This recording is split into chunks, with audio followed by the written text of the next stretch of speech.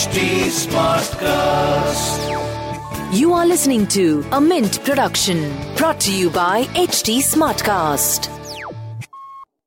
Hi, Why Not Mint Money is a daily podcast on personal finance that helps you get smart about managing money. We help you understand basic money concepts to keep you from making bad money mistakes. Why Not Mint Money is your one-stop solution to money matters. So, let's get started. Welcome to your money journey.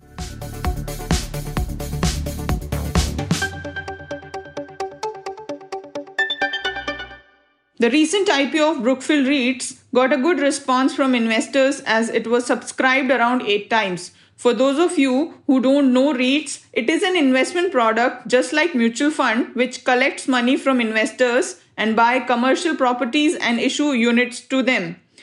Through REITs, investors can own income-generating properties such as commercial building and office spaces which they otherwise can't afford to invest in.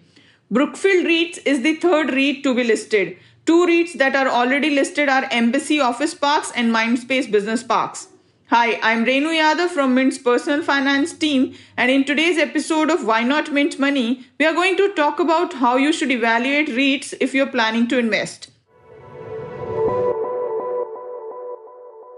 Let's first understand some of the features of REITs. So when you invest in REITs, you get units worth your investment. These units are listed on exchange.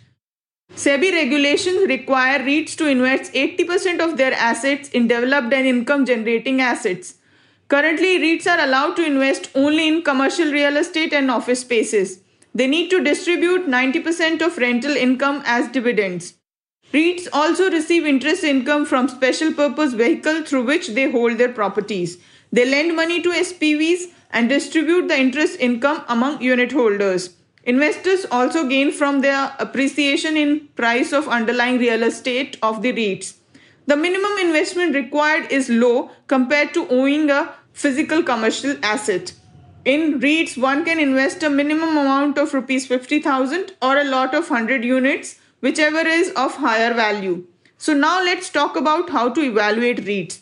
An investor should evaluate REIT on factors such as how well the micro market in which the assets are held have performed, how has been the rental growth across various market cycles in those micro markets, who is the manager of the asset, who are the tenants and what kind of lock-in they have.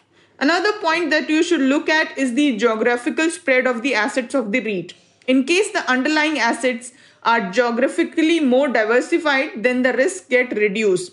Apart from this, one should also look at the quality of tenants. It is better to have MNCs or big corporate houses as tenants as their businesses are more stable and they generally enter in long-term rental contracts.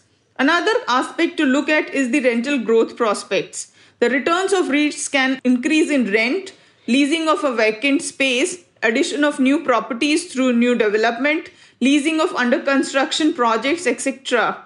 So before choosing a REIT, you should evaluate it on these aspects. So now the question arises, should you invest in REIT?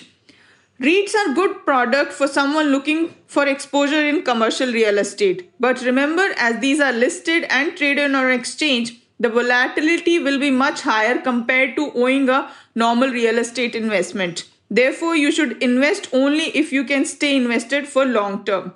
That's all for today from Why Not Mint Money. Thanks for tuning in.